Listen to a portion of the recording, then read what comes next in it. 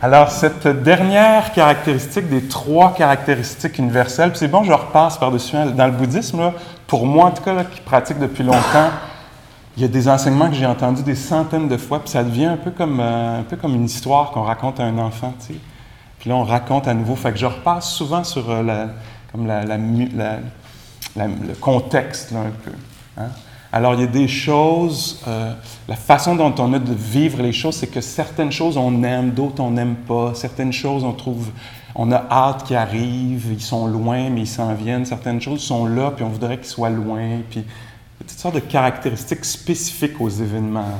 Encore une fois, une façon classique d'en parler dans le bouddhisme, c'est qu'il y a des choses qui sont entendues, d'autres vues, d'autres goûtées, certaines sont pensées. Hein?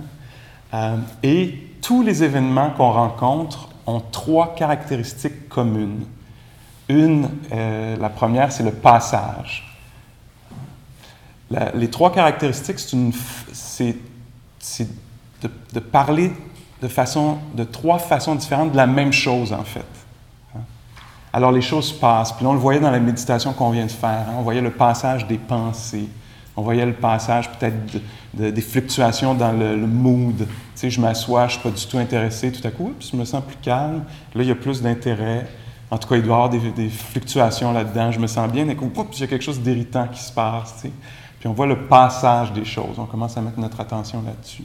On voit, à cause de ça c'est un autre angle, c'est qu'il n'y a rien qui peut être satisfaisant parfaitement parce que ça a la nature de passer. Hein? Il n'y a rien qui peut être profondément, là, qui peut régler les affaires parce que les phénomènes passent. Hein? Alors, on a essayé de parler de ça, puis on s'est invité là, à observer ça dans notre vie. Est-ce que c'est vrai ou pas? T'sais?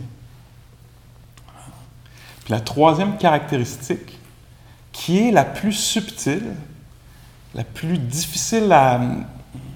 En même temps, je ne veux pas présenter ça comme ça parce que déjà, tu sais, je propose que ça va être difficile à comprendre, tu sais. Fait qu'en fait, non. Je l'ai dit pareil, là. Vous m'avez entendu. Mais c'est une façon de décrire ce qui se passe qui est plus subtile, qui est plus peut-être choquante ou qui est... En tout cas, vous verrez, vous me direz pendant la conversation, là. J'appelle la conversation le monologue que je fais, là. Je suis vraiment dans l'illusion. Mais vous me direz si vous pouvez reconnaître quelque chose. Je vais faire de mon mieux là, pour que ça soit reconnaissable. Mais on dit, cette caractéristique-là, en fait, c'est qu'il n'y a rien, à cause que ça change constamment, à cause surtout à cause que ça change constamment, il n'y a rien qu'on peut posséder vraiment, qui peut être possédé. Il n'y a rien qui peut nous appartenir réellement. À un point de vue conventionnel, oui. Convention, moi je viens du monde du théâtre. Hein? La convention, c'est très fort au théâtre. Moi j'aime beaucoup ça, la convention. C'est quand on s'entend pour dire que quelque chose est quelque chose, mais ça ne l'est pas vraiment. T'sais? Genre, t'es ma sœur, OK? Là, t'es ma sœur, puis là, t'es arrivé en retard, puis là, on s'entend, tu sais, quand on va au théâtre, on s'entend que là, nous autres, on est frères et sœurs, tu sais. Puis après la pièce, on sait que c'est une réalité conventionnelle, on s'est entendu là-dessus. On sait qu'ultimement, ce n'est pas vrai. Mais pour le plaisir de la vie, là, on va se dire ça, tu sais. Hein? Alors, c'est bien important là, que quand je retourne chez nous, je comprenne qu'on n'est pas sœurs et frères, là, tu sais, puis que... Hein? Alors, ça, c'est très important. Alors, on peut dire que oui, certaines choses nous appartiennent conventionnellement, mais ultimement, c'est très important de se rendre compte dans l'expérience, directement. Puis des fois, ça fait très mal de se rendre compte de ça, parce que ça fait mal parce qu'on était dans l'illusion. Le mot que je cherche, c'est plus la méprise. On n'avait pas compris. On nous avait dit, ou la société nous a dit, nos parents nous ont dit, on nous a fait comprendre que oui, ça t'appartient vraiment, telle affaire. Mais en fait, quand on regarde vraiment bien, avec l'attention soutenue, qui est nécessaire, là, de ce qu'on appelle la méditation, l'esprit méditatif, c'est un esprit qui ne croit pas les affaires, qui vérifie pour lui-même, qui regarde, qui est très, très attentif. Quand on devient très attentif, on peut voir que rien ne nous appartient vraiment, que ce n'est pas possible, ni extérieurement, ni intérieurement, parce que la maison peut brûler. parce que telle personne qui m'appartenait d'une certaine façon, à qui j'étais identifié en tant que ma gang, ma tribu, mon, remplissez le mot là, peut disparaître, peut partir. Alors, il y a quelque chose de sérieux là-dedans, de grave, on le sent. Je veux dire, je parle, puis j'ai l'impression que ça fait... je sais pas, je suis tout seul dans mon monde, là, mais ça fait comme moi, c'est vrai quand même. Puis ça, dans le bouddhisme, on dit c'est bien d'être au courant de ça. Ça peut paraître comme une mauvaise nouvelle, mais la liberté va venir d'une conscience qui comprend bien la réalité des choses, tu sais, profondément. C'est très dur de comprendre profondément la réalité des choses, parce qu'on voudrait donc une sorte de sécurité, puis que ça soit vraiment à moi pour tout le temps. Tu sais. On va essayer de regarder ça un peu. Le mot en pali, c'est anatta. Atta, c'est soi, self, ego. Anatta, c'est pas. Alors, le Bouddha disait non, ça c'est pas soi, c'est pas mien, c'est pas tien. Alors, je vais prendre la formule que je voulais utiliser à la toute fin du cours, puis c'est le même. Hein? Mon esprit ne m'appartient pas non plus, il fonctionne d'une certaine façon, je n'ai pas le contrôle parfait dessus, mais juste parce que je trouve ce sutra-là, ce discours-là du Bouddha très, très touchant, très poignant. Alors là, en fait, c'est pas le Bouddha, c'est Sariputra et Ananda, les deux acolytes du Bouddha. Le Bouddha avait une petite gang avec lui, là, qui pratiquait avec lui, puis... c'était des amis très, très près. Puis dans ce sutra-là, dans ce discours-là, dans cette documentation-là d'un événement qui s'est passé, il y a Anatta Pindika, qui était quelqu'un comme vous et moi, là, un laïc, hein? Puis qui aimait beaucoup entendre les enseignements du Bouddha, puis qui avait beaucoup d'argent, en fait, c'était quelqu'un qui était prospère. Puis il offrait souvent des choses, il offrait des robes aux moines, de la bouffe, il offrait un parc où il pouvait se construire des huttes puis rester pendant la mousson pour pratiquer. Il était très généreux. Puis à un moment donné, Sariputra et Ananda avaient entendu parler que Pindika était malade. Alors ils ont dit « Ah, on va aller aujourd'hui, on va aller faire un tour par chez eux pour voir comment il va. » Alors ils sont allés dans son bout. Puis là... ils sont entrés dans sa chambre, puis ils sont allés le voir, puis ils ont dit comment tu vas, tu sais? Puis il a dit ça va pas bien, je me sens vraiment pas bien. Il y avait une série d'images qu'il utilise, qui dit c'est comme si j'avais un sabre qui me fendait la tête, c'est comme si j'avais une ceinture autour du crâne qui était attachée, comme l'annonce, il y avait une annonce à un moment donné à la TV, là, la ceinture autour du crâne. Là. Alors il y avait ça, il disait c'est comme si j'avais un couteau dans le ventre. À un moment donné, même, il dit, il continue la conversation, puis il dit, c'est comme si j'étais un animal qu'on faisait rôtir sur le feu, tu sais. Fait que je me sens vraiment pas bien. En fait, il allait mourir, tu sais. Il était vraiment sur ses derniers milles. Puis là, ils ont dit, tiens, on va faire une méditation avec toi. Puis là, je vous lis le texte un peu. Il dit... il fait une méditation guidée, il est avec, on peut s'imaginer Anatta Pindika est couché dans sa chambre, puis il est faible, il a mal, puis le Sariputra, qui est très très sage, très aimant, très compatissant, lui dit « Les yeux ne sont pas toi, tu n'es pas les yeux, les oreilles, c'est pas toi, tu n'es pas les oreilles, tu n'es pas le nez, tu n'es pas la langue, tu n'es pas ce corps-là, ce n'est pas toi, ce corps-là, tu n'es pas le mental, tu n'es pas la production des images, c'est pas toi. Il y a ça, il y a le nez, il y a les oreilles, il y a le corps, il y a les pensées, mais c'est pas toi, ça. Après ça, il dit, il y a les sons, mais c'est pas toi, tu n'es pas les sons. Alors on passe de l'organe qui perçoit, et là, je dis, juste au cas où il soit pas clair là-dessus, on va aller un petit peu plus loin. On va aussi mettre l'objet des organes, le son. Dit l'odeur. L'odeur, c'est pas toi. Les sensations elles-mêmes sont pas toi. Les pensées elles-mêmes sont pas toi. Non seulement ce qu'ils pensent, mais les pensées elles-mêmes sont pas toi. Après ça, il dit, juste au cas où il n'avait pas compris, l'ouïe, ce n'est pas toi. La vue, l'odorat, comme la rencontre entre les deux, la conscience de voir, la conscience de « c'est pas toi ». Ça, c'est pas toi. Il n'y a rien de tout ça qui est toi. Là, après ça, il va dans un autre genre de... il passe à d'autres choses, juste pour être plus clair encore. Il dit, l'élément de la terre, c'est une façon archaïque de parler de la lourdeur, de la dureté que tu ressens. Là, tu sais. S'il est couché et il est malade, il doit ressentir beaucoup de l'élément de la terre. Alors, il dit, l'élément de la terre, c'est pas toi, ça. L'élément de l'eau, la fluidité dans le corps, ou l'élément du vent, ce n'est pas toi. Alors, la pression... le mouvement de la respiration, c'est pas toi, ça. C'est pas toi. L'espace, c'est pas toi. Hein?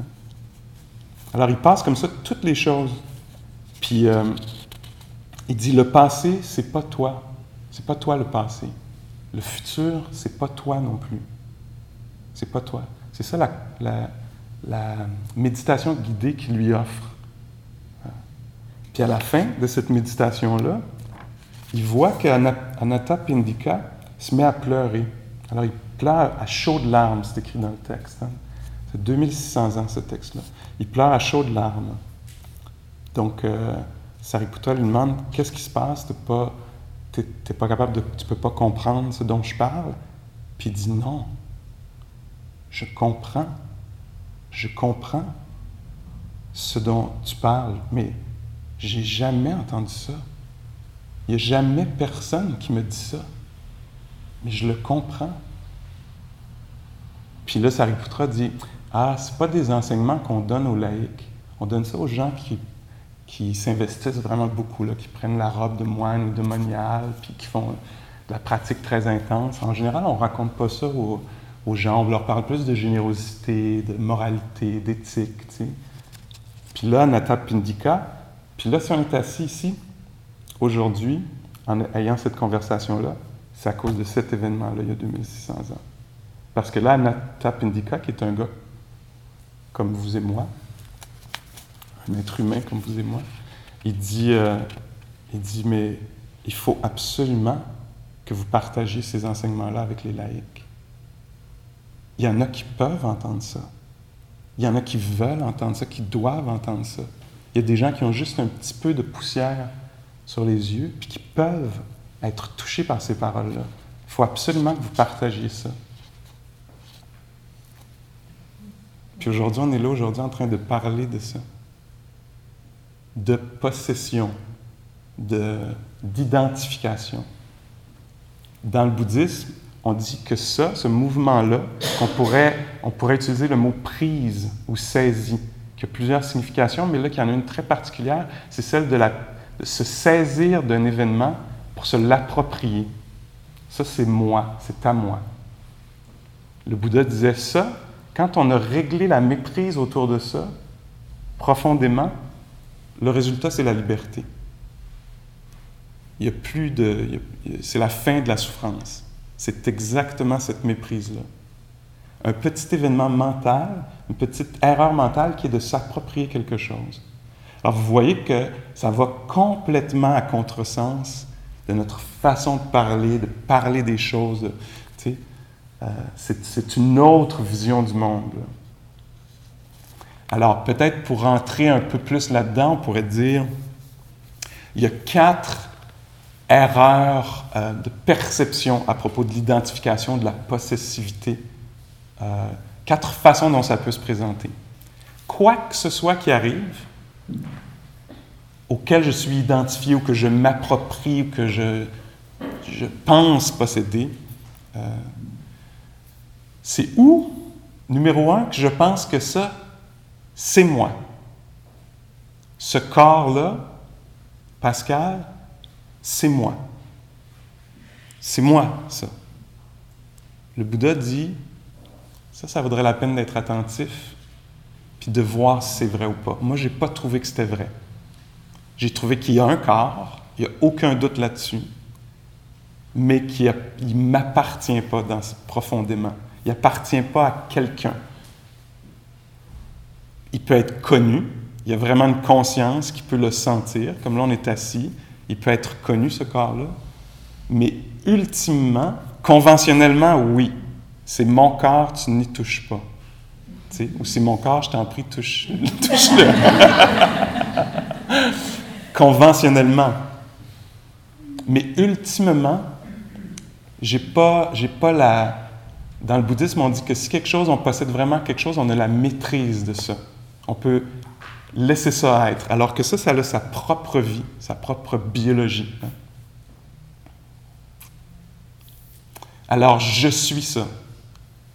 Ou je suis vraiment cette colère-là. C'est moi, ça. Ou cette générosité-là, c'est moi, ça. Dans les enseignements bouddhiques, on dit on peut reconnaître la présence d'états mentaux, mais ils ne peuvent pas être possédés complètement. Ils peuvent pas être, on ne peut pas se les approprier comme étant miens complètement. Parce que quand les circonstances sont telles, la générosité apparaît. Quand les circonstances sont telles, l'impatience apparaît. C'est dépendant des circonstances. Ce n'est pas complètement soi ou à soi. Enfin, alors, une version, c'est moi. L'autre version, c'est en moi. Les émotions sont en moi. Les pensées sont en moi. Je ne suis pas les pensées, mais elles sont en moi. Une troisième version, ce serait elles sont à moi. Ce sont mes émotions. C'était mon plaisir que tu as détruit avec tes paroles ou tes gestes ou ton retard. Alors, c'est où moi, à moi, en moi, où je suis dedans. Non, je ne suis pas le corps, Pascal, je ne suis pas le corps. Je comprends que ça va mourir, cette affaire-là, que je pourrais perdre un membre ou un autre, ou un organe ou un autre, que chacune des pièces est possiblement rétractable. Je ne peux pas vraiment posséder ça. C'est vraiment là. Mais moi, je suis à l'intérieur de ça. Le Bouddha disait, les méprises, à propos de l'appropriation, de l'identification, c'est juste dans ces quatre-là. Il n'y en a pas d'autres, vraiment. Je peux faire ça avec la conscience, par exemple, l'observateur ou le témoin. OK, je ne suis pas le corps. Le corps, c'est quelque chose qui est là. Je ne suis pas les émotions parce qu'elles viennent et passent, les moods passent. J'ai remarqué ça là dans... OK? Je ne suis pas... mais je suis la conscience qui connaît la réalité. Ça, c'est vraiment moi. Le Bouddha disait, même la conscience, qui est comme peut-être la dernière place où l'identification là, pourrait rester prise, là, se rétracter, se cacher. Là, même ça, moi, ce que j'observe dans ma méditation, c'est qu'il y a de la conscience, mais qu'elle n'appartient pas à personne. Qu'il y a une histoire qui est racontée constamment. Il y a un moment de entendre un son. Il y a un moment de sentir une sensation de chaleur dans le pied. Il y a un moment d'un souvenir qui apparaît. Puis qu'il y a une trame narrative qu'on appelle l'illusion dans le bouddhisme, qui est « j'étais là-bas, c'est moi qui ai eu cette idée-là, telle personne m'a volé mon idée qui était à moi, puis là, je suis arrivé là, je me sentais pas bien, c'est moi qui sens pas comme ça, puis là, maintenant, c'est moi qui sens bien, puis c'est moi qui... tu sais. Alors, il y a toujours ce fil-là avec lequel on coud tous les événements, on ramasse tous les événements là-dedans. Puis des fois, il y a une dissonance cognitive, là. On voit quelque chose de soi-même qui ne fit pas avec l'histoire qu'on raconte. Out! Je m'en souviens pas, non? C'est ça que j'ai dit? J'étais de même? Non, j'étais pas de même, j'étais pas bête, non, j'étais très calme.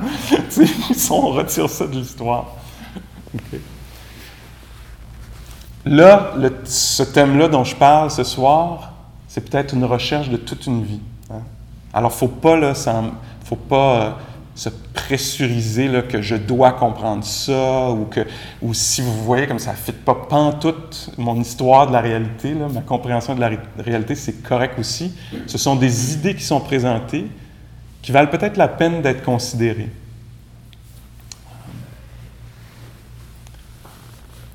Il y a un de mes profs qui dit qu'il y avait une époque où on pensait que la météo, c'était quelqu'un. Tu sais, oh, il est choqué. Oh, il est triste. Puis nous, on regarde ça aujourd'hui, puis on trouve ça un peu naïf, tu sais. Puis on trouve ça cute, tu sais.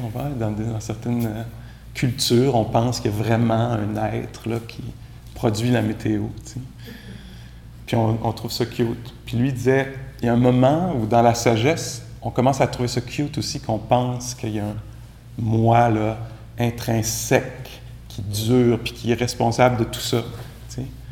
Alors que quand je deviens plus attentif, je vois bien que l'idée de tourner à gauche ou à droite en sortant sur Saint-Laurent dépend vraiment de où est la station de métro ou mon char, tu sais. Que même si je dis c'est moi qui tourne à droite, l'idée de tourner à droite arrive seulement sur le trottoir, elle n'arrive pas au milieu de la cage d'escalier, tu sais. Voyez-vous comment... Alors, on dit dans le bouddhisme que les choses sont conditionnelles. Tu sais, moi, quand j'enseigne beaucoup aux États-Unis, puis j'ai beaucoup de crédit, j'ai beaucoup de crédit à cause de mon accent anglais, tu sais, très charmant, là, tu sais, très québécois, tu sais. Je gagne beaucoup de points à cause de ça. Les gens aiment ça m'écouter. Beaucoup de gens aiment ça m'écouter parce qu'il y a un petit quelque chose, tu sais, qui a la cote, là, tu sais. Si je m'approprie ça, je suis dans la méprise, tu sais. C'est très, très conditionnel au fait de où je suis né, etc., hein, tu sais. Puis même un petit côté chaleureux que les gens trouvent que j'ai. Puis souvent, je me dis, ça, c'est très québécois, cette affaire-là. En tout cas, il y a certainement un aspect de ça qui est québécois. Ça ne m'appartient pas. Mais je peux reconnaître que, ah oui, c'est vrai. C'est vrai qu'il y a un accent. C'est vrai qu'en ce moment, il est reçu pour plusieurs comme charmant. Tu sais. Puis il y a toujours une personne là, dans le groupe qui va écrire une note, qui va dire « on ne comprend rien de ce qu'il dit ». C'est vraiment chiant, tu sais. Pourquoi vous l'invitez? Vous continuez à l'inviter, ce gars-là, on ne comprend rien quand tu parles. Alors, c'est dans ce sens-là, dans le bouddhisme, qu'on parle de l'idée qu'on a de soi, en fait, est complètement... l'image que j'aime apporter là-dedans, à ce moment-ci, c'est l'image d'une tapisserie. Tu sais, quand on voit une tapisserie, la tapisserie classique, là, il y aurait une femme qui jouerait de la harpe dessus la tapisserie. Là, tu sais. Puis, en fait, on peut voir, oh, elle joue de la harpe, elle est belle, tu sais. Puis on pourrait avoir la tendance à l'isoler. Hein. On l'isole avec un concept, là, on choisit les couleurs, les formes, puis on fait ça, c'est une personne qui joue de la harpe. Tu sais. Alors, on fait un peu la même méprise, selon le point de vue bouddhique, du moins, là, que c'est comme si on pense là, qu'on existe séparé du monde. Hein? Puis, c'est un peu comme si je commençais à tirer sur les fils de la tapisserie. Puis là, je vois qu'en fait, la femme qui joue de la harpe, elle fait complètement partie de la tapisserie. Elle n'est pas du tout à part de la tapisserie, pas pantoute. Mais il y a une illusion d'optique, il y a un truc qui me fait créer un concept, qui me fait reconnaître cette forme-là, ou la licorne au fond. T'sais. Alors que la licorne n'est pas séparée du tout de la tapisserie, elle est dedans. Alors c'est la même chose pour nous. Il y a une personne sage que j'aime beaucoup qui dit « Tenter de trouver un moi sans aussi trouver un monde qui l'oppresse, c'est semblable à courir dans le but de se débarrasser de son ombre. C'est impossible parce que l'un génère l'autre. Alors, tenter de trouver un moi séparé du monde, qui n'est pas oppressé par le monde, c'est pas une possibilité. Quand il y a un, il y a l'autre. Parce que si une compréhension qu'il y a moi, il y a vraiment moi, Pascal, séparé du monde, ça veut dire que ça va être viable, cette affaire-là, mais il va falloir travailler fort. Il va falloir faire bien de la stratégie, puis se défendre, puis tu sais. Puis il y a une séparation. Cette séparation-là est extrêmement douloureuse. On ne s'en rend pas compte parce qu'on vit dedans. Jusqu'à temps que, oups, pendant une seconde, ça ouvre. Puis que là, on comprenne que, c'était juste une perception du monde, que ce n'est pas la réalité. Que ça, n'importe quel aspect de ça, c'est la nature. C'est créé par la nature, c'est maintenu par la nature, puis ça va être repris, c'est même pas juste, parce que ça ne sera pas repris, ça reste la nature. Ça, c'est la nature. Il n'y a pas de séparation. Souvent, on parle d'environnement, tu sais. On a une notion, là, tu sais, il y a moi, il y a la nature, j'aime la nature. C'est ça, la nature, on est dedans, là. Si on aime vraiment la nature, il va falloir développer beaucoup de bonté pour toutes ces manifestations. Alors là, vous avez compris à ce point-ci que dans le bouddhisme, il n'y a pas d'agent extérieur. Il n'y a pas un dieu ou il n'y a pas une âme. Dans le bouddhisme, il n'y a pas ça. Il y a juste de la conditionnalité ou de la causalité. Les choses arrivent à cause de causes. Puis comme tout est dépendant de causes, intérieures, extérieures, anciennes, etc., les choses sont changeantes constamment et pas isolées. Puis on le sent bien, là, quand on arrive à quelque part puis quelqu'un ne file pas, on est touché parce qu'on n'est pas isolé. Hein? Quand il se passe un drame, 6 heures de route vers le sud, puis qu'on est exposé à ça, on est touché par ça.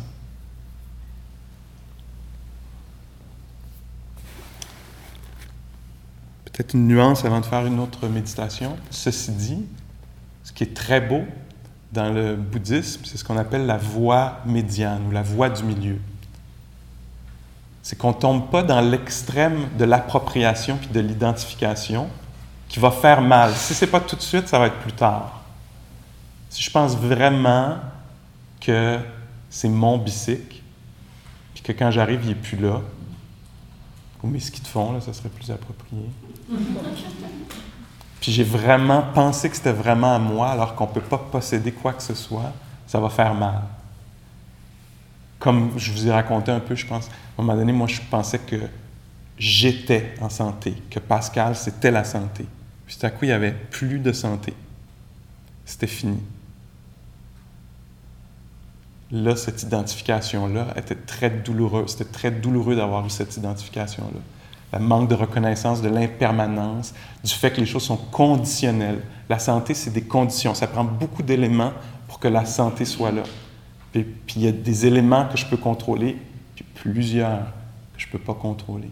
Si je suis identifié à la santé, si je suis identifié à la jeunesse, si je suis identifié à un emploi, une fonction, si je suis identifié à une fonction de père, mère, une fonction de massothérapeute, puis que tout à coup, il y a des conditions qui font que ça ne peut plus masser cette affaire-là.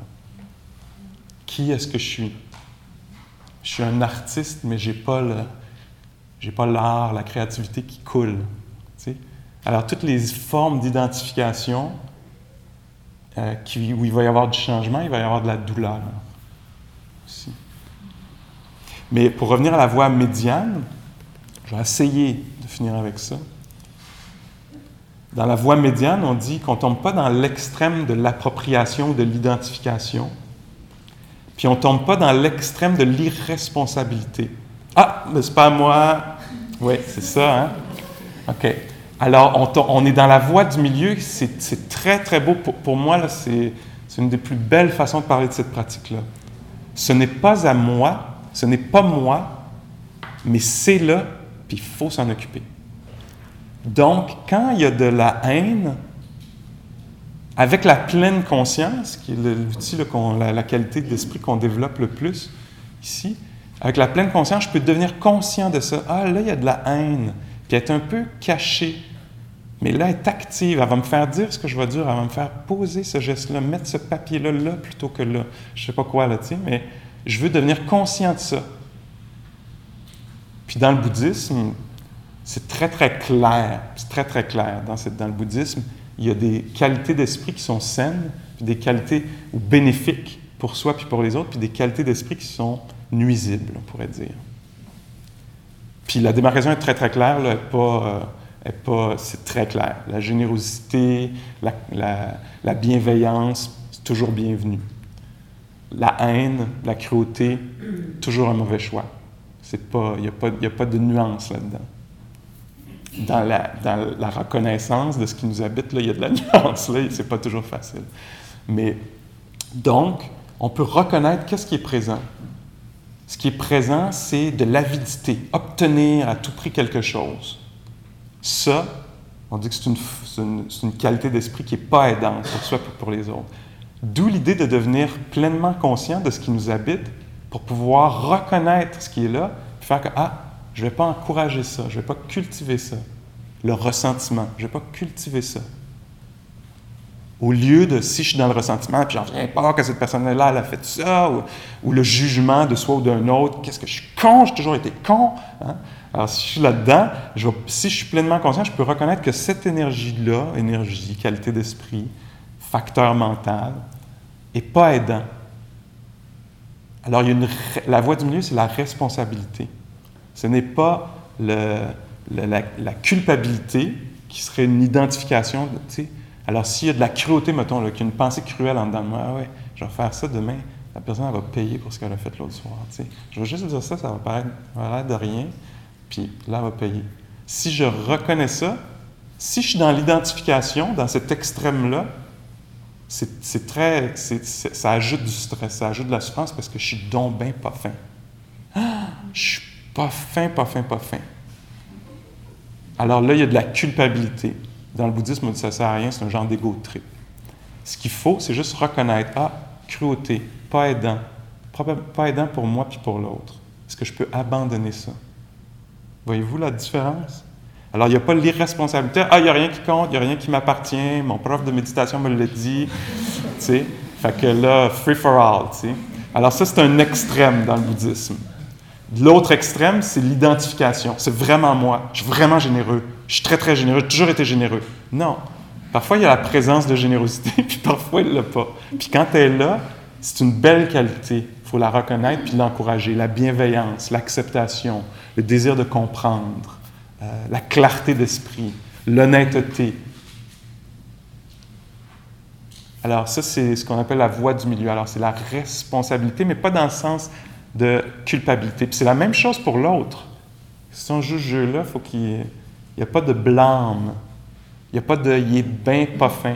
Il y a la reconnaissance qu'il y avait vraiment la présence de peu de jugement. Ou vraiment le désir, là, la folie, là, qu'il fallait absolument obtenir ça pour être heureux. Puis que là, il fallait obtenir ça à tout prix. Puis que là, ça a créé tout le trouble que ça a créé. Donc, on peut reconnaître ça. Mais dans le bouddhisme, on ne peut pas s'arrêter et dire « cette personne-là est pas fine ». On peut juste dire « hey, il y a vraiment beaucoup d'arrogance là ». Et la présence d'arrogance vient souvent, où il y a la présence de méchanceté, d'intention de blesser. C'est possible de reconnaître ça clairement, factuellement. Tu sais. On ne peut pas tomber dans l'extrême d'identifier une personne à des gestes. C'est sûr que ça ouvre plein de questions puis de problèmes peut-être moraux puis éthiques. Là, en tout cas, ça se peut que dans votre esprit, il se présente des choses.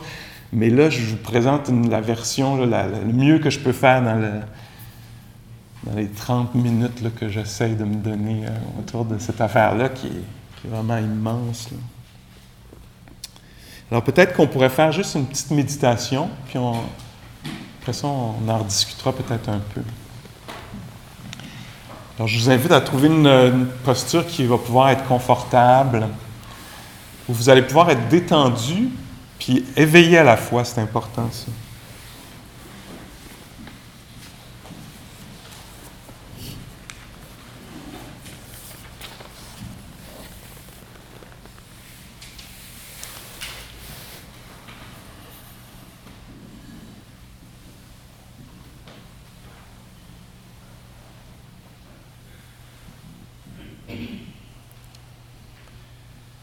Alors que vous êtes assis ici,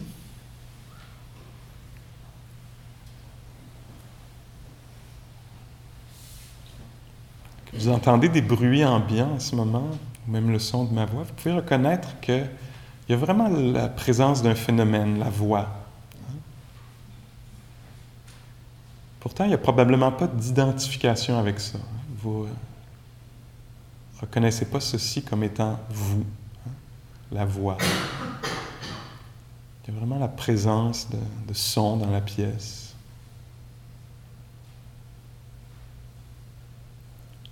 Puis il y a la capacité d'entendre aussi.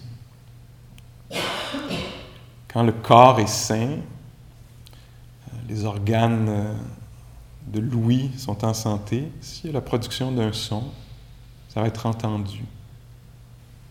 Dans un sens, il n'y a rien de personnel là-dedans. En ce moment, toutes les oreilles qui fonctionnent bien, entendre des vibrations. C'est du domaine public, on pourrait dire.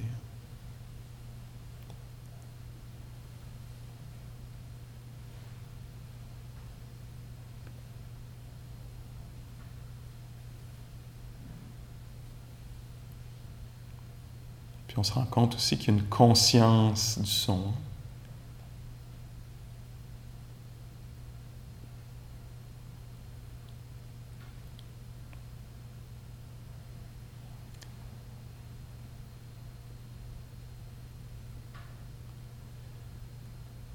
Voyez voir où est l'identification pour vous, s'il y en a une.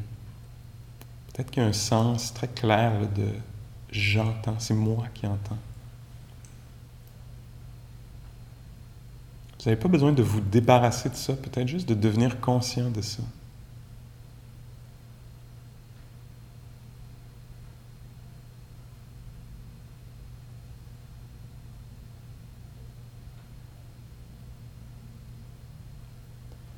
Parfois, dans la pratique de la méditation, on retire le « je » du langage, peut-être pour se diriger un peu plus vers l'expérience dont je parle, la perception dont je parle. Alors moi, en méditant, parfois je vais penser à entendre. Pas j'entends, mais entendre, c'est comme ça.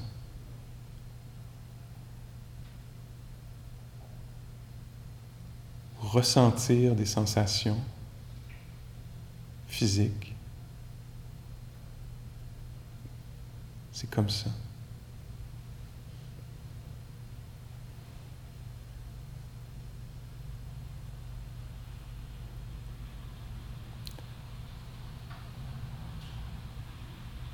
La voiture qui passe devient un objet de méditation. Et les sons de la voiture qui passe sont connus. Pourtant, ces sons-là ne nous appartiennent pas. De la même façon, il y a des sensations qui passent dans le corps, qui sont connues.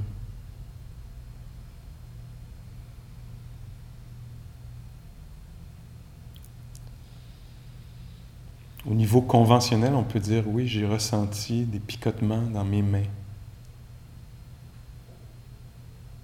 Est-ce qu'on peut vraiment posséder le picotement?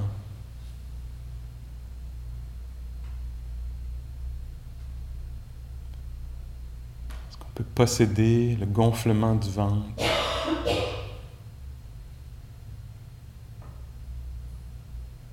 Qui se termine maintenant.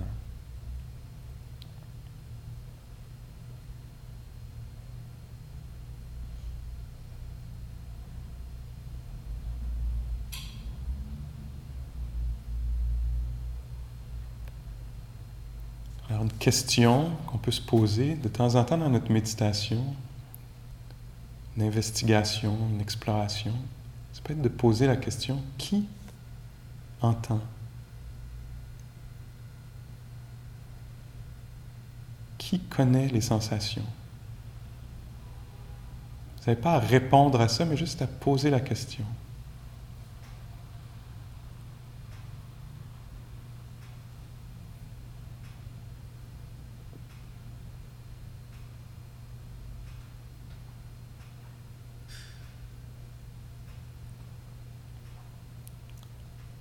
La question peut devenir « Qu'est-ce qui entend ?»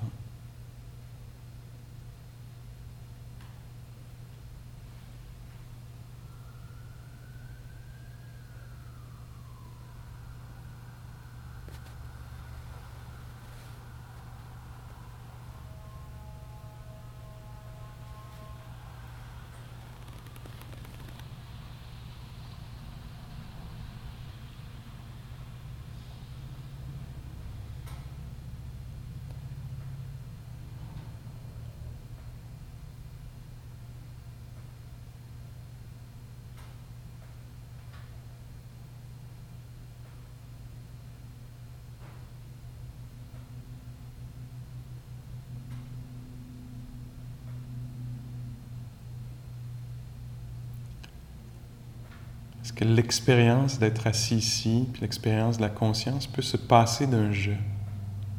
Est-ce qu'entendre, c'est quelque chose qui peut se produire, ressentir? Est-ce que c'est possible qu'il y ait la conscience de différents phénomènes sans qu'il y ait un sujet?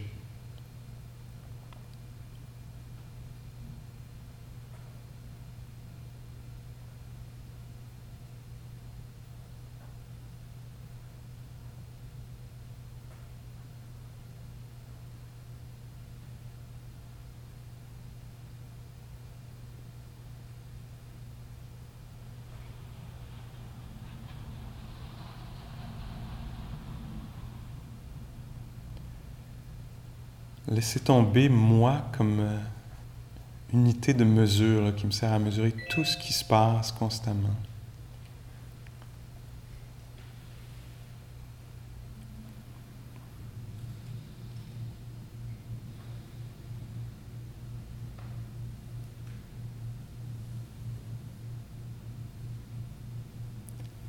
Est-ce que c'est possible qu'il y ait un état d'esprit en ce moment d'intérêt ou de désintérêt,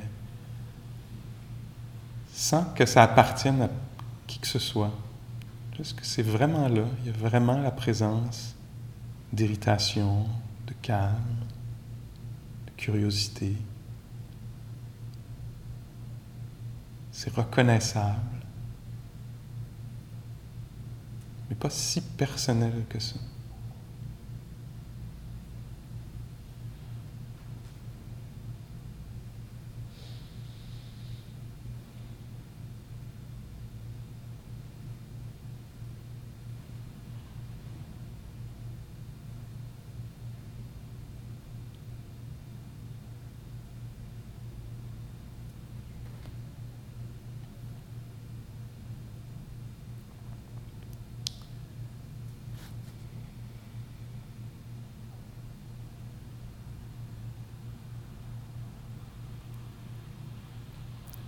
Si vous voulez, pour les quelques prochaines minutes, soyez attentifs à la naissance des pensées.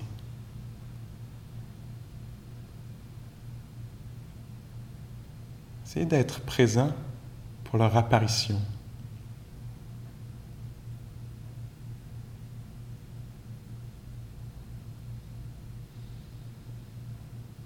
Est-ce que je les entends, les prononce, les reçoit ou les émet, ces pensées-là?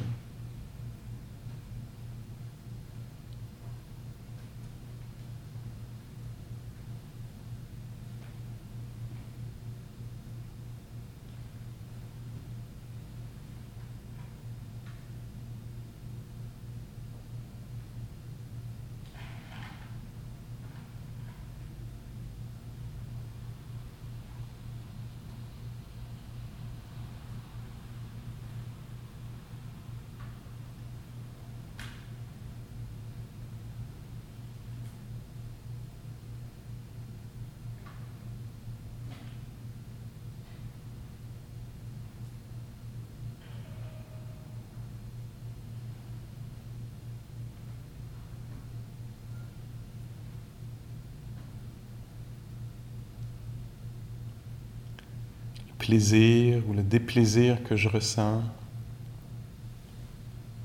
qui est ressenti, pardonnez-moi. La neutralité, l'absence de plaisir, déplaisir.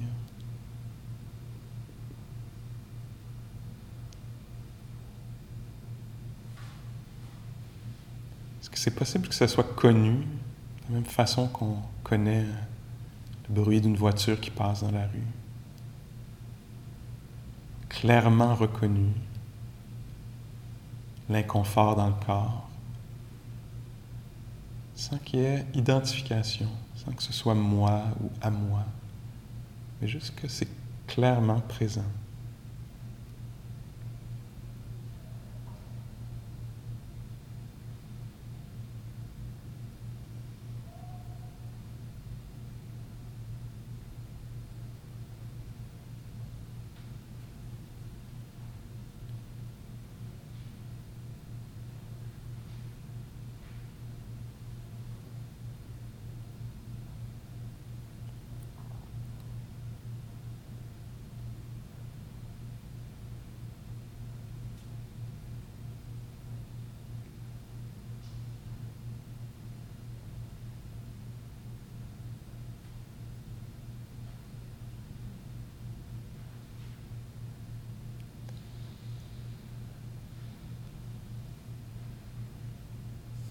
Et encore une fois, je vous inviterai à devenir conscient de la qualité, les qualités mentales qui sont là. Est-ce qu'il y a par exemple, de la résistance en ce moment à ce qui se passe?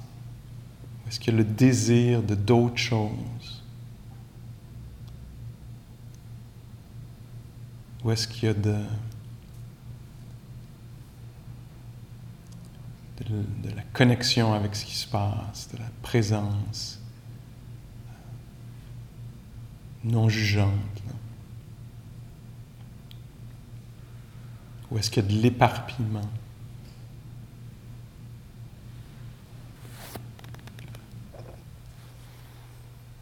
Ou un esprit amical, aimant?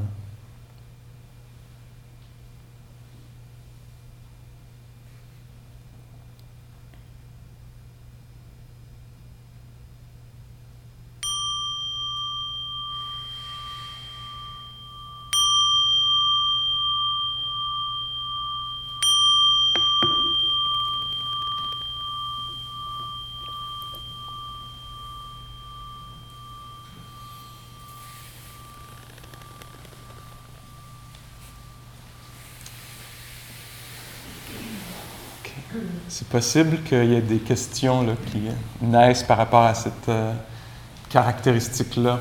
Ça pourrait être bien d'entendre quelques questions sur cette idée-là qui est présentée.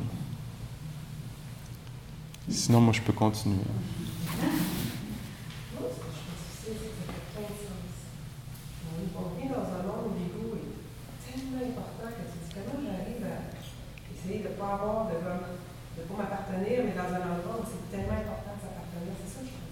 Oui. C'est vrai que ça fait plein de sens que dans le fond. Oui. Si tu n'en fais pas avec un niveau, mais au dans la même place, tu dis, je vais pas faire écraser par mon entourage d'égout aussi. Oui. Alors ça, je pense qu'on pourrait dire que c'est peut-être la pratique d'une vie. Hein? Comment arriver à ne pas s'identifier avec ce qui se passe, mais en même temps, préserver le bien-être pour soi puis pour les autres. Hein? Puis... Mais c'est dans la pratique, je pense qu'on commence à voir. D'abord, on commence à voir pourquoi est-ce que je travaillerais avec ces notions-là. Puis au moment où, par exemple, pour moi, quand je vois qu'il y a une émotion difficile, puis qu'il n'y a pas d'identification, si avant, il y a, mettons, la présence d'anxiété ou d'un certain malaise, puis que là, c'est moi, ça veut dire beaucoup plus, c'est beaucoup plus angoissant, tu sais. Parce que c'est moi, je ne vais pas bien, il faut que je fasse quelque chose, j'ai fait des mauvais choix dans ma vie, je n'ai pas réussi à m'occuper de moi-même, puis là, je me retrouve... Tu sais, ça peut être très, très complexe. Alors que si je fais comme, il y a de l'anxiété ici. Tout de suite, pour moi, quand il n'y a pas l'identification, il y a juste la reconnaissance de la présence de quelque chose de douloureux, il y a la voie est ouverte pour la compassion. Je dis, c'est pas facile de sentir ça. Tu sais. Ça, c'est très sain. Comme mouvement, là, dans la présence de l'angoisse, de ressentir de la compassion, c'est vrai, c'est ça, tout le monde, on souhaite ça à tout le monde, puis ça pose pas de problème pour personne, tu sais. Tandis que s'il y a une identification, puis que là, mais pourquoi je me sens encore de même, je me sens tout le temps de même, là, tu sais, là, ça devient très, très complexe. Alors, je veux commencer à voir ça, tu sais. Puis de la même façon que quand je rencontre quelqu'un d'autre, puis que je vois qu'il y a de l'impatience, il est impatient, toujours été impatient, il est encore impatient. S'il y a juste qu'il y a de l'impatience, comment faire pour aider la situation quand il y a de l'impatience, tu sais? Alors peut-être le nommer, peut-être, en tout cas, il y a 100 000 façons, là, juste de procéder, tu sais. Mais on commence à voir là, dans l'action comment est-ce que ça peut être utile puis libérateur, tu sais. Ce qui est ici, c'est comme dans un monde de l'estime de soi, c'est réaliser son soi, mais qui n'est pas son soi. C'est ça. Mais là, on va vraiment, tu sais, dans le bouddhisme, on dit on va à contre-courant de la pensée, tu sais, against the stream, là. Je le dis en anglais, ça fait encore plus tough, mais parce que je l'ai tellement entendu dans cette langue-là. On va à contre-courant. Puis on peut voir aussi toute l'angoisse tu sais, cette affaire-là là, de réussir un certain soi, là, un certain projet soi. Là. C'est très angoissant, hein? Parce qu'il faut bâtir ça, cette affaire-là, puis c'est tout le temps en train de s'écrouler, tu sais, puis là, il faut refaire ça, puis là, il faut convaincre les autres, puis là, on est en... Tu sais, c'est très... le Bouddha disait « je suis », ça, c'est une it's a conceived idea. Je suis, c'est une idée préconçue. Je suis, c'est une idée, là je vous dis les mots pour mot, je suis, c'est une idée préconçue. Je suis, c'est une idée préconçue. Je serai, c'est une idée préconçue. J'étais, c'est une idée préconçue. Les idées préconçues, c'est comme une flèche, c'est comme un pustule, on souhaite ça à personne, cette idée-là, parce que ça te met tout à coup dans la comparaison de toi-même, avec ce que tu aurais pu être, avec ce que tu devrais être, avec ce que l'autre est, tout ça. La conception d'un soi, c'est la naissance du stress. Puis là, il faut le voir pour nous-mêmes, tu sais. Alors qu'il y a l'autre compréhension que les choses sont conditionnelles. C'est très libérateur quand tu vois que les choses sont conditionnelles. On va essayer d'obtenir ça, mais c'est conditionnel à certaines choses qui sont en dedans de moi, puis pas en dedans de moi, puis qui sont à l'extérieur, puis pas à l'extérieur. Tu sais? Alors, c'est une façon là, de parler de ça. C'est intéressant, ça. Quand il y a cette notion de soi-là, il y a un projet d'amélioration, ça devient très, très, très, très stressant. Puis est-ce qu'on peut laisser tomber ça?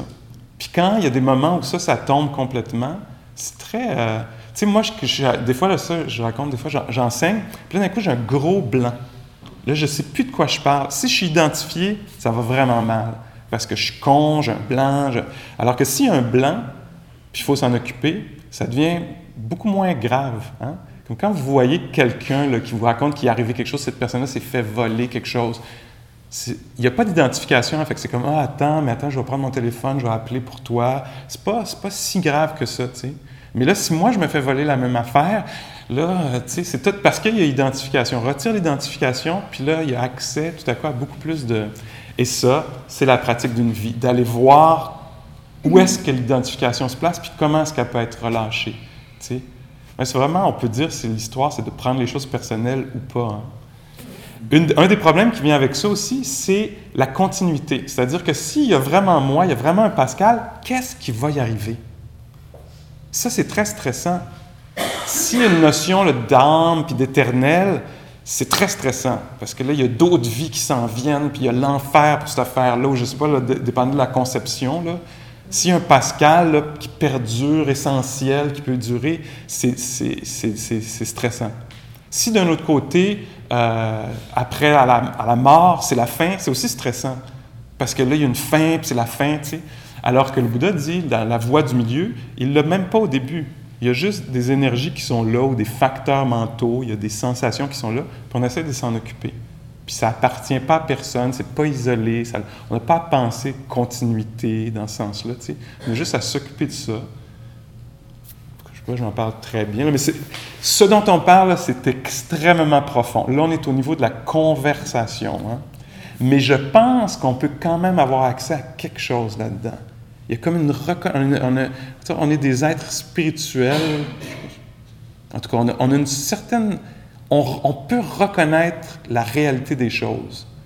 Quand il y a quelque chose qui est dit, moi, c'est mon expérience, là, quand quelque chose est dit puis est vrai, je peux reconnaître qu'il y a quelque chose là-dedans là, qui vaut la peine d'être investigué. Là. Que non, ça ne m'apparaît pas de même, c'est pas ce qu'on me dit, c'est pas comme ça que je comprends le monde, mais tabarnouche, ça touche à quelque chose là, de corps.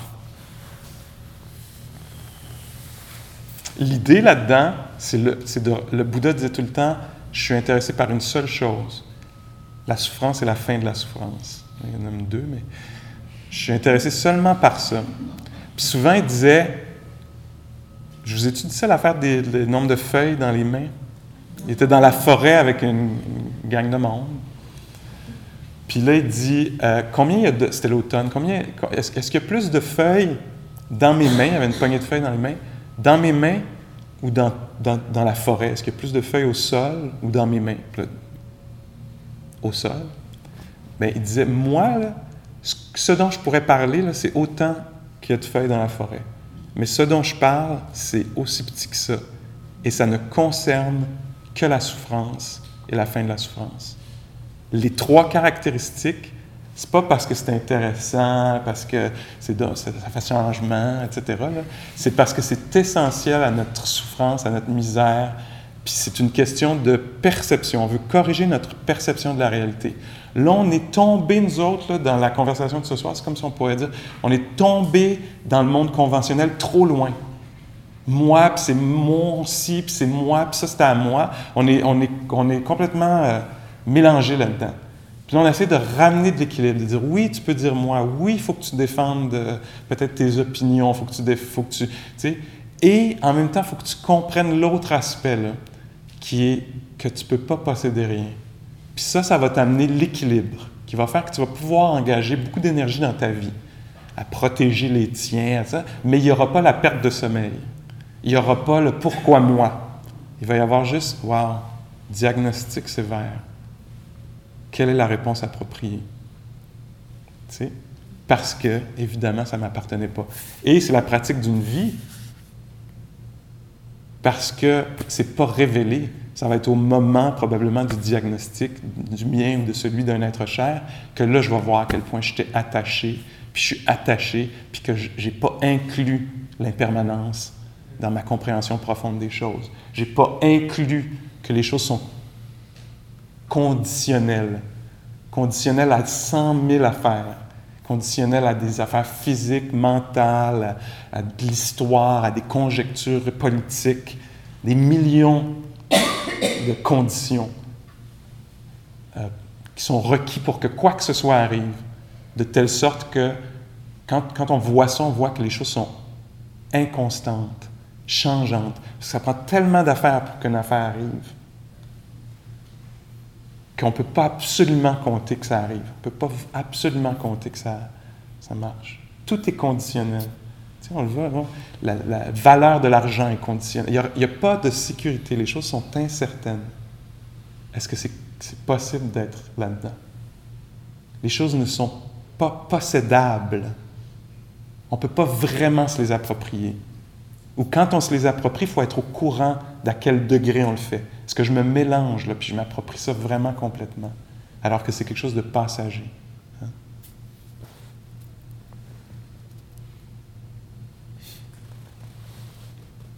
Dans les enseignements, on dit « il y a la souffrance, mais personne ne souffre ».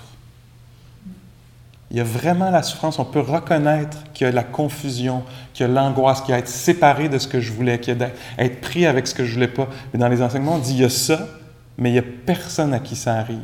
C'est ça l'illusion. Puis quand on clarifie ça, tout à coup, oups! On dit il y a aussi l'éveil, mais personne qui ne l'atteint. Parce que l'éveil, ce ne sera pas une expérience à quelqu'un. L'éveil, ça va être juste la clarification des choses. Puis la fin d'un moi séparé. T'sais. Et dans des conversations, le Bouddha disait « Mais moi puis ma gang, là, on continue à dire « Je vais être là à 4 heures après-midi. C'est mon bol, ça c'est ta robe. » On continue à dire ça. On utilise ce langage-là. On le comprend, on n'est pas malade, là, tu sais. On est capable, mais on sait la limite de ce langage-là. On sait ce vers quoi ça pointe, puis ce vers quoi ça pointe pas. Alors que les gens autour de nous sont complètement mélangés. Ils pensent vraiment quand ils disent « mon bras » que c'est à eux autres. Tu sais. Ils pensent vraiment quand ils disent « mon opinion » que c'est à eux autres. Tu sais. Comme là, si quelqu'un se levait pour aller aux toilettes pendant le cours, puis revenait, puis là, sur son ou sa coussin, il y avait quelqu'un d'assis dessus. Là, on pourrait révéler voir ça, cette identification-là. Puis là, ça ferait comme, mon Dieu, qu'est-ce qu'il fait à ma place? Il y aurait eu une identification un peu exagérée. Exagérée dans le sens, pas exagérée dans le sens conventionnel. Ben oui, tu peux bien te choquer, il n'y a plus de ta place, Colin. Oui, mais nous autres, dans le bouddhisme, on cherche un bonheur qui est inconditionnel. Alors, c'est dans ce contexte-là. Si je veux une liberté qui est inconditionnel, ça veut dire qu'il faut vraiment que je comprenne que ça n'a jamais été vraiment mon coussin. Puis ça serait bien que je le sache avant de revenir.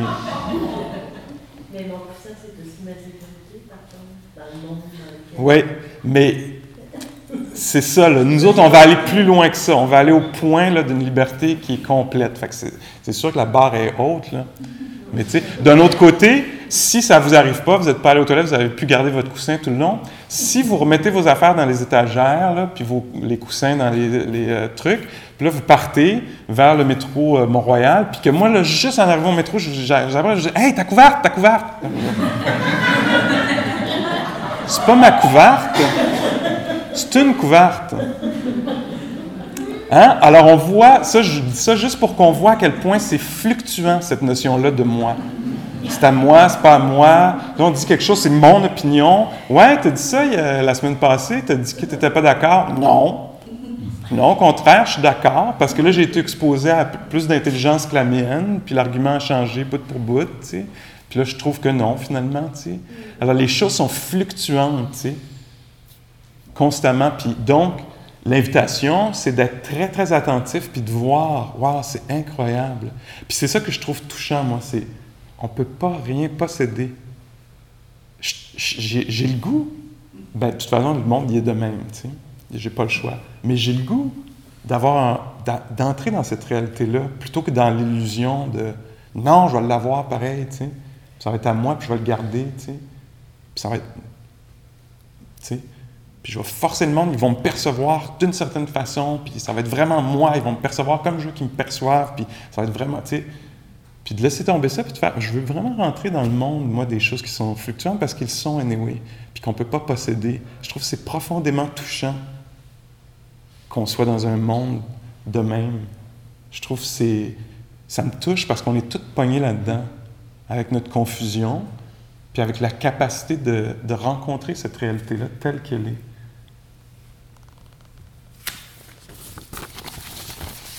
Quelques paroles encourageantes à quelque part, s'il vous plaît. Le Bouddha dit ici, Amis, c'est en établissant cette belle clarté de l'attention que vous pourrez cesser de vous accrocher au passé, au futur, relâcher l'emprise et l'attachement, abandonner l'obsession, l'anxiété et éveiller en vous une liberté imperturbable du cœur, ici et maintenant. Cette notion-là de soi aussi, on le voit dans l'obsession qu'on a, tout le temps en train de se conter sa propre histoire, être fasciné par moi, mesurer tout avec ce bâton-là à mesurer, tu sais. Mais moi, c'est pas ça que je voulais, mais moi, je pourrais l'avoir aussi, puis pourquoi moi, je l'ai pas, puis, tu sais, puis tout ça. Puis le bien-être de relâcher cette affaire-là, puis de juste que l'oreille entende, que, tu sais, qu'il y ait la présence d'impatience ou d'amertume, puis qu'on ne soit pas identifié à ça, puis qu'il y ait la présence de bienveillance, puis que je ne me définisse pas par ça non plus. Tu sais. Il y en avait un autre ici. Si ce n'était pas possible de libérer le cœur de ces chaînes, je n'enseignerai pas comment faire. La conscience est lumineuse, naturellement lumineuse.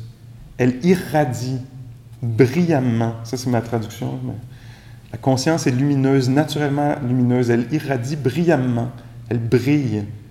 Mais elle devient voilée par les attachements qui la visitent et par la confusion.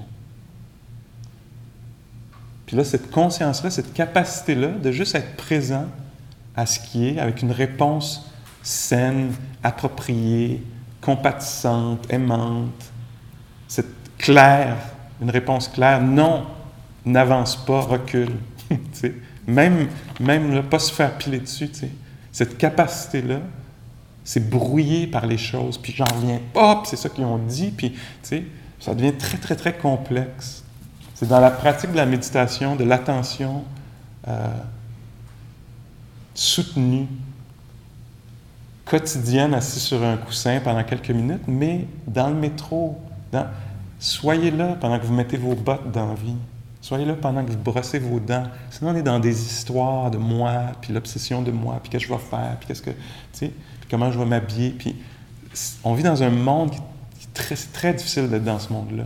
Alors le monde de la réalité est peut-être pas si pire que ça.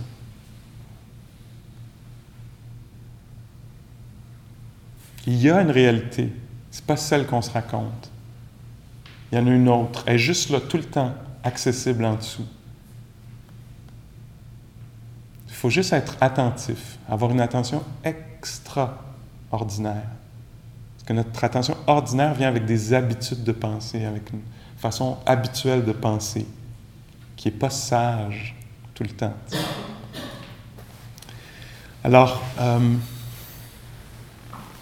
peut-être une dernière petite méditation du cœur pour terminer cette série de rencontres-là.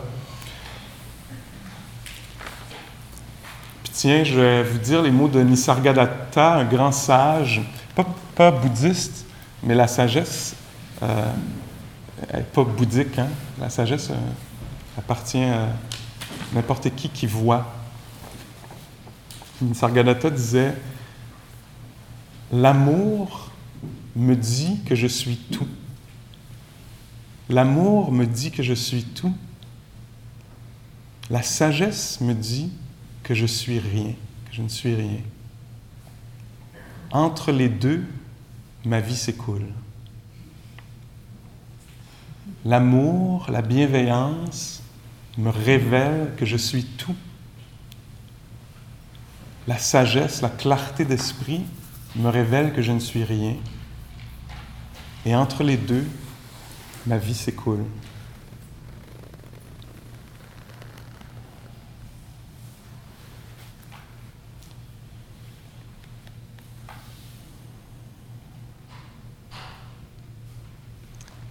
Alors, étant assis ici, on peut reconnaître qu'il y a de la vie. Avec la notion de pas de soi, c'est pas comme si on disparaissait. C'est pas comme si l'expérience disparaissait. Il y a toujours cette expérience-là d'être vivant, sensible, touché. Puis quand on devient conscient de ça, c'est possible de laisser naître en soi un souhait de bien-être pour cette vie-là, qui est vraiment là.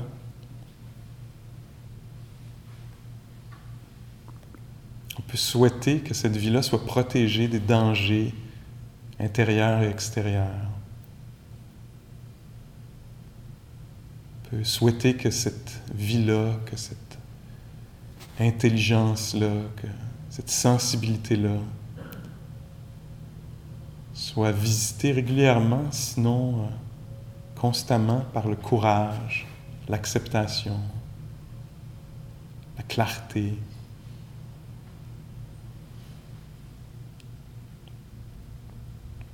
Puis on peut souhaiter ça aussi aux autres vies qui nous entourent, aux autres sensibilités, aux autres consciences, aux autres rivières de conscience, qui sont juste là, à quelques pieds autour de nous, toutes ces sensibilités-là. Qu'il y a de la sagesse dans ces flots de pensées-là.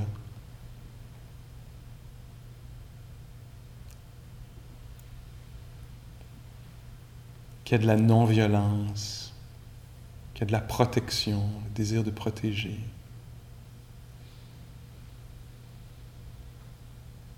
Qu'il y a de la liberté plutôt que de l'enchevêtrement, de la méprise, de la confusion.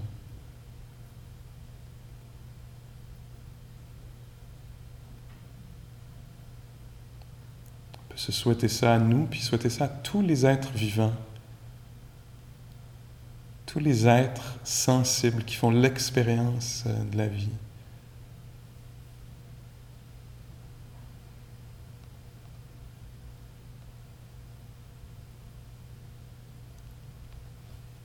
Que tous les êtres vivants soient habités par des qualités qui sont libératrices, bénéfiques, faciles à vivre.